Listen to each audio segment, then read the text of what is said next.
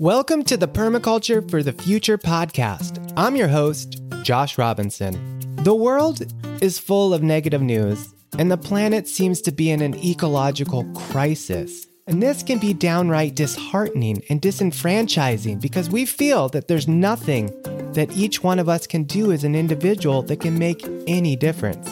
Well, I'm here to provide a different perspective, to tell a new story. The Permaculture for the Future podcast is all about spreading positive and impactful stories, tips, and ways that each one of us can transition into a regenerative lifestyle where we can make an ecological impact. We talk about simple ways to make lifestyle changes as we interview authors, teachers, and other folks that are collectively healing ourselves and the planet. So if you want to make an ecological impact, stick around because this podcast is for you. Welcome to episode 6 of the Permaculture for the Future podcast. On today's show, we have another special guest that many of you might already be familiar with based on his social media accounts and all of those followers. But today, we're joined here by Rob Greenfield. Now, Rob is an activist and humanitarian dedicated to leading the way to a more sustainable and just world. He embarks on extreme projects to bring attention to important global issues and inspire positive change. His life is an embodiment of Gandhi's philosophy, be the change you wish to see in the world. And in a time when many feel disempowered, Rob believes that our actions really do matter, and as individuals and communities, we have the power to improve the world around us. He's currently traveling on the 2020 World Solutions Tour, sharing solutions to our current problems, leading solution-based action days, and spreading stories of communities and people that are standing up for sustainability, truth, equality, and justice. Now, 100% of Rob's speaking honorariums for the tour are donated to Indigenous and women-led grassroots organizations.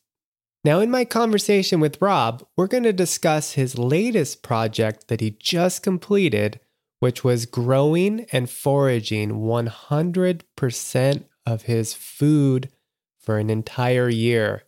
Not an easy endeavor, and Rob is going to get into the details about how he did it and some of the challenges that he faced and some of the ways that he was able to work through those challenges to get to his goal of showing the community around us that even without a lot of experience, you can, if we put our minds to it, accomplish many things. And without further ado, here's Rob. All right. Well, welcome, Rob, to the Permaculture for the Future podcast. I'm so excited to finally get a chance to sit and chat with you about what's been happening. For our listeners that maybe have never heard of you or not familiar with the work that you do, can you talk a little bit about some of the projects that you've been doing and just who you are? Yeah, basically, I live my life in a way where I've designed it to really wake people up, to shock them, to get them to self-reflect on their own lives, to ask themselves, am I living the life that I want? Are my actions in alignment with my beliefs? Am I happy? And I do this a lot of the times through sort of extreme activism campaigns, whether it's living like the average American for a month and wearing all the trash that I create to create a visual of how much garbage just one person creates, biking across the United States 3 times on a bamboo bicycle, just finished a year without grocery stores, without restaurants, a year of growing and foraging literally 100% of my food. Also have lived in 2 tiny houses, one time off the grid. So these sorts of, taking things to the extreme really to catch people's attention, catch mainstream media's attention and get people thinking. Yeah. I mean, so I think I first met you through Jonathan Zeidman in around 2011. And at that point, were you had a business, I think, that was selling key cards, right? For hotels? Yeah. So in 2011, that is when I really started to wake up. I had just moved out to San Diego and I started to watch a lot of documentaries and read a lot of books, and basically realized that almost everything that I was doing was causing destruction to the world.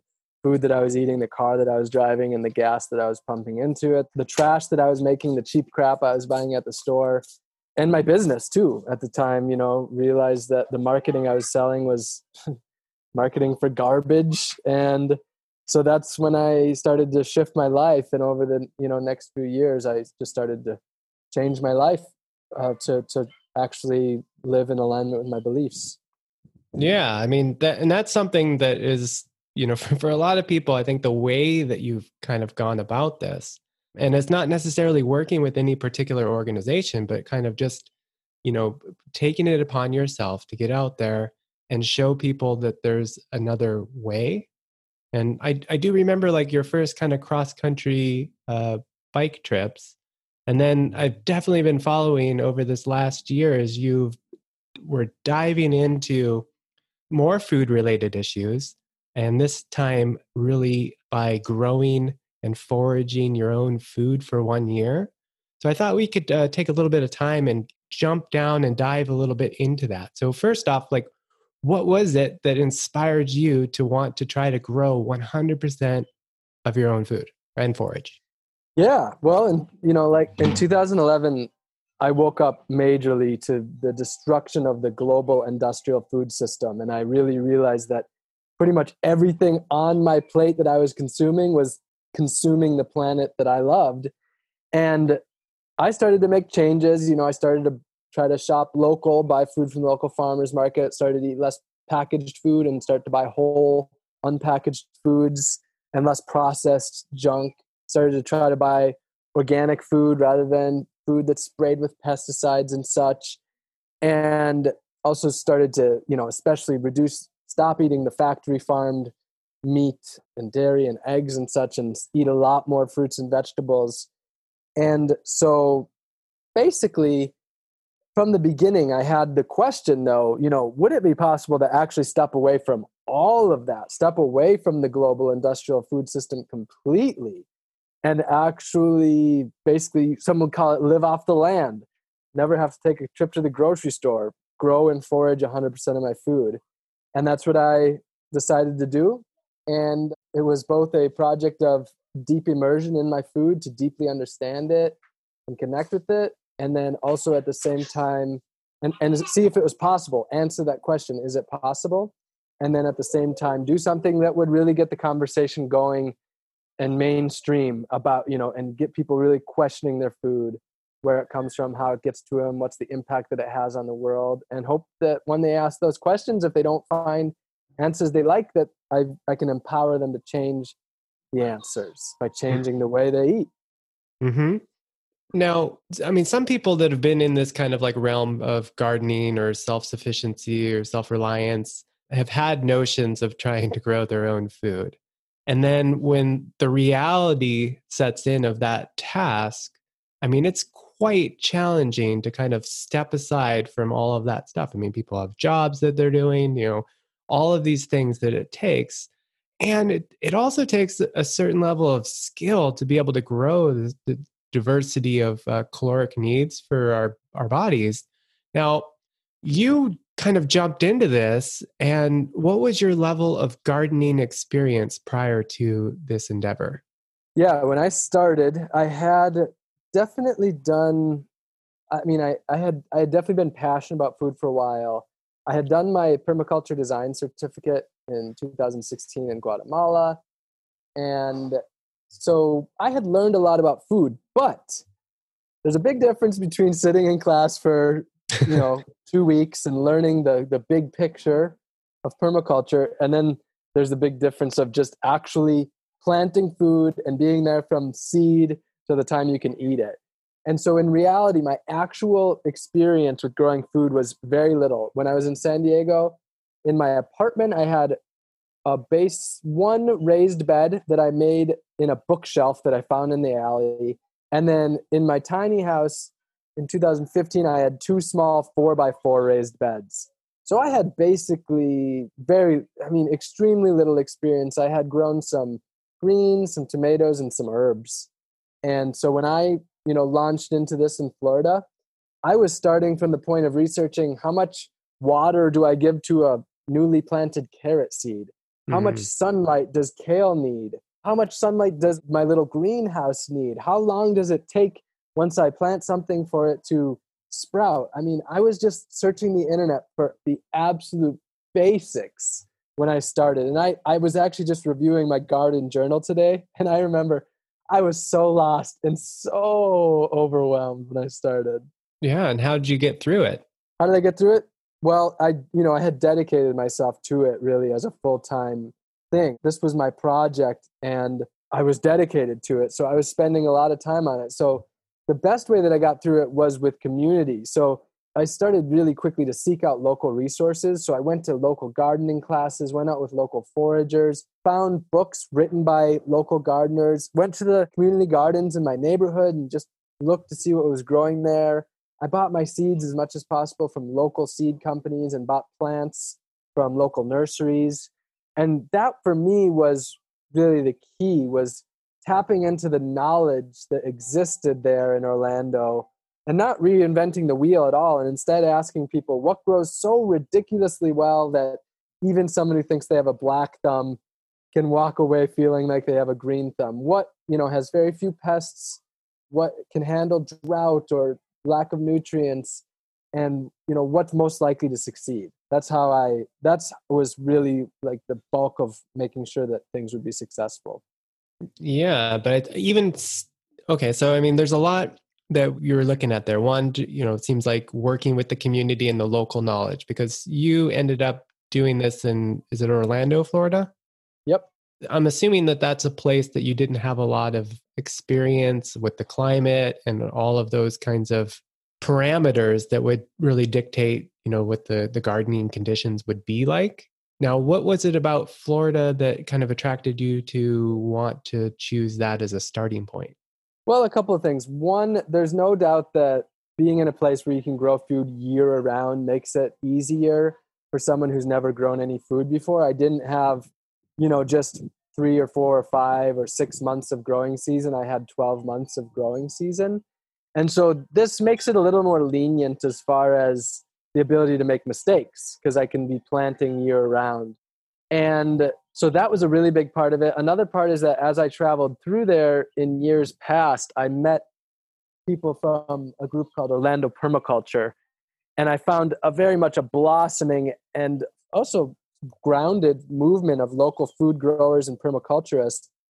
And so I was in the right place. I needed to be somewhere where the resources existed and where I could easily, learn, and that existed there.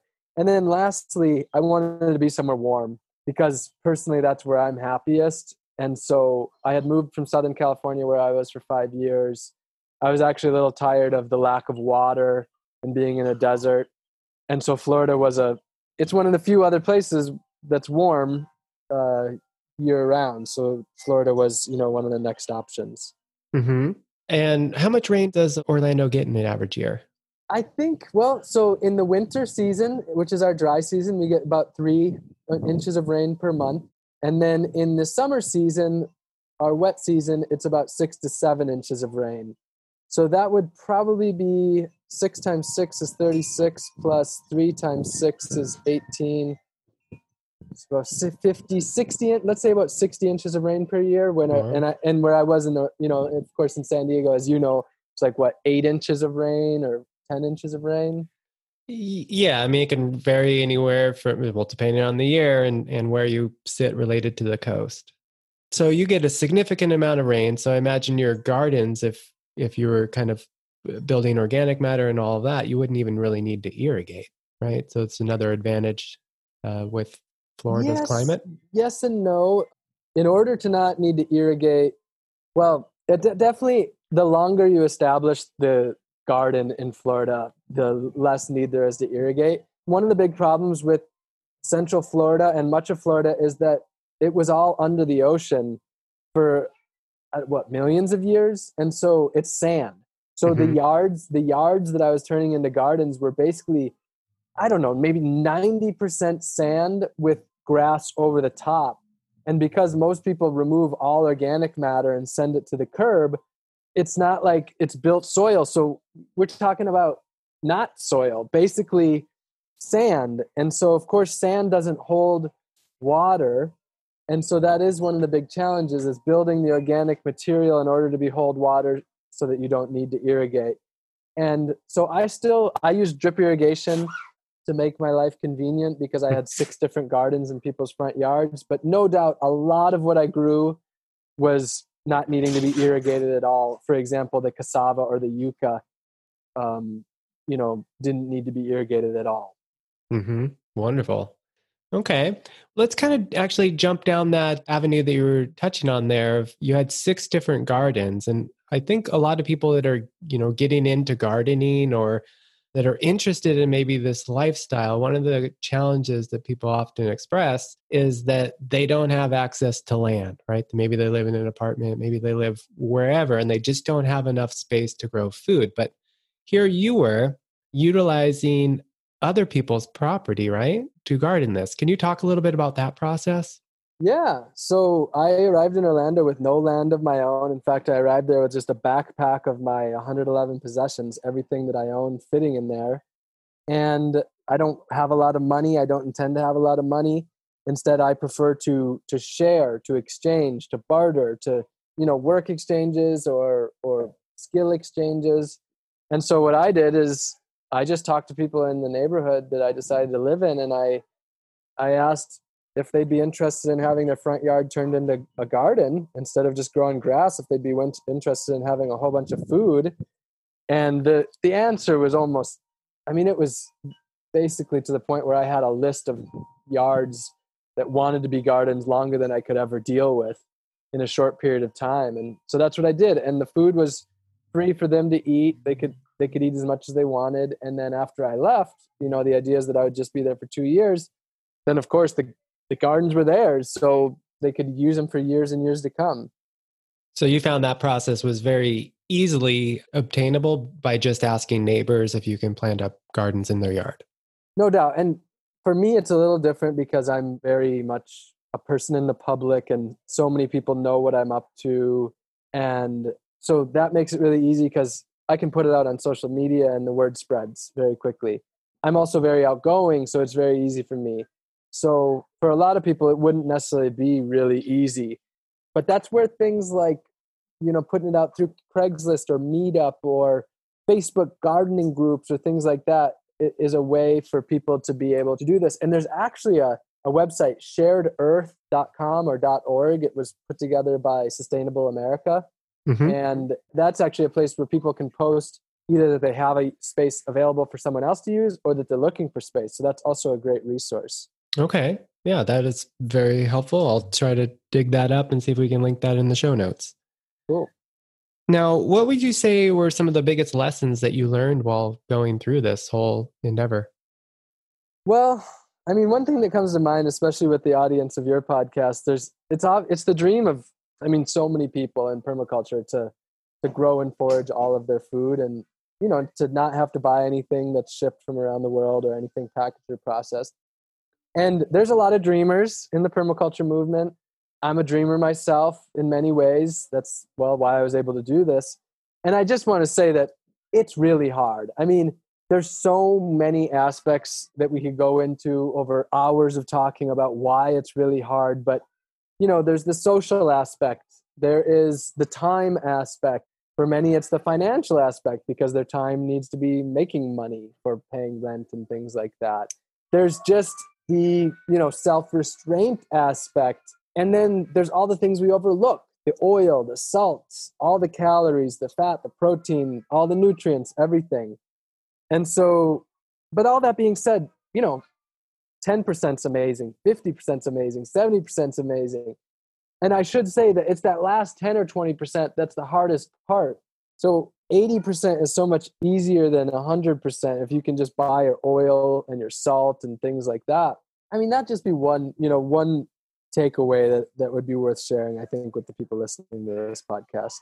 Yeah, it's not about this lofty goal of achieving 100% of your own product, because that's often, like you said, it's really challenging. It's all often unobtainable. But if we maybe work as a community and begin to kind of like share and collectively build up this ability where we can provide for our own local foods, not necessarily in our own yards and gardens, but like maybe as a community of individuals coming together, that becomes a lot more obtainable. I mean, you were definitely trying to make a point and show people like, hey, this is possible.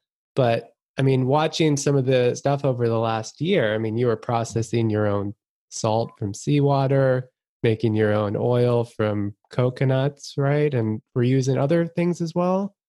I failed pretty much with oil for the year. I went the first 9 months without oil because I made coconut oil twice, but only yielded 4 ounces.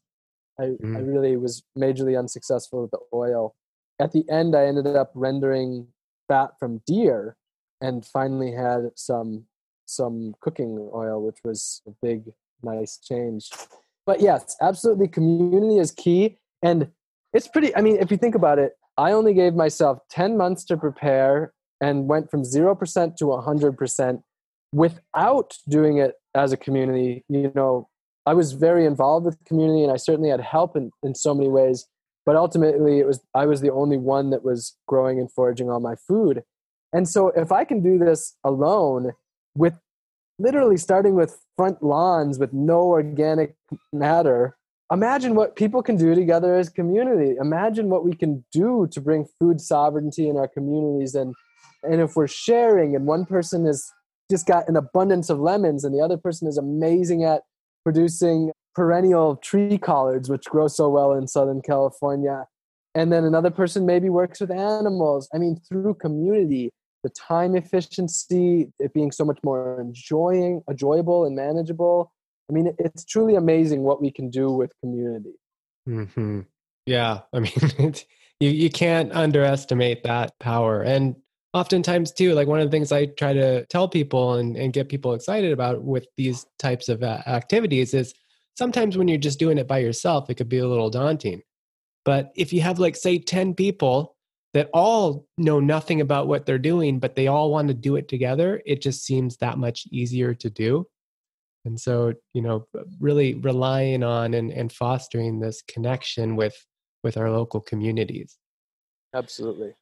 Awesome. Now, you also mentioned in there that you had taken a permaculture design course down in Guatemala. And how would you say that that influenced some of what you were looking at with this year of growing your own food? And, you know, do you feel like that design course was able to help you facilitate maybe how you looked at, you know, growing your garden? Yeah, absolutely. I mean, I don't remember the exact transition of the course and how it impacted me. Of course, I was thinking permaculture before I took the course, but basically, I designed my systems in a very much in a permaculture type of way. And for me, you know, one of the basic ideas is working with the earth rather than against it. And for me, this is common sense. Permaculture aside, it makes sense to try to work with the earth rather than against it. It makes sense to not destroy the land that we live on, to actually, rather than depleting the soil, be adding soil and abundance and nutrients, rather than losing our nutrients, being adding so that each year it can produce more food and it can actually do that for ideally generations to come. To me, it makes sense to grow food that doesn't need a whole bunch of pesticides and chemicals sprayed on it, that can grow freely with the sun and the water and the soil below it and the air. I mean, to me, all this stuff makes sense. I think it made sense to me far before permaculture because I really consider this stuff basic common sense that we've gotten away from in our current industrial food system. Yeah, this time in our culture that's enabled us to even think beyond just, you know, those types of activities, which are, you know, great grandparents and before, you know, like this was just part of life. Right? So Yeah. I guess to kind of wrap up here, what do we have next in store for you know, your next kind of endeavors? Well, I'm writing the book about it right now. I'm actually in Costa Rica at a community called St. Michael's Sustainable Community. And they actually built a little cabin out of 95% repurposed materials inspired by me. So I'm staying in the cabin. It's called the Rob Greenfield Recycled Cabin. So that's pretty cool right now. And I'm writing this book. That book will be out in December.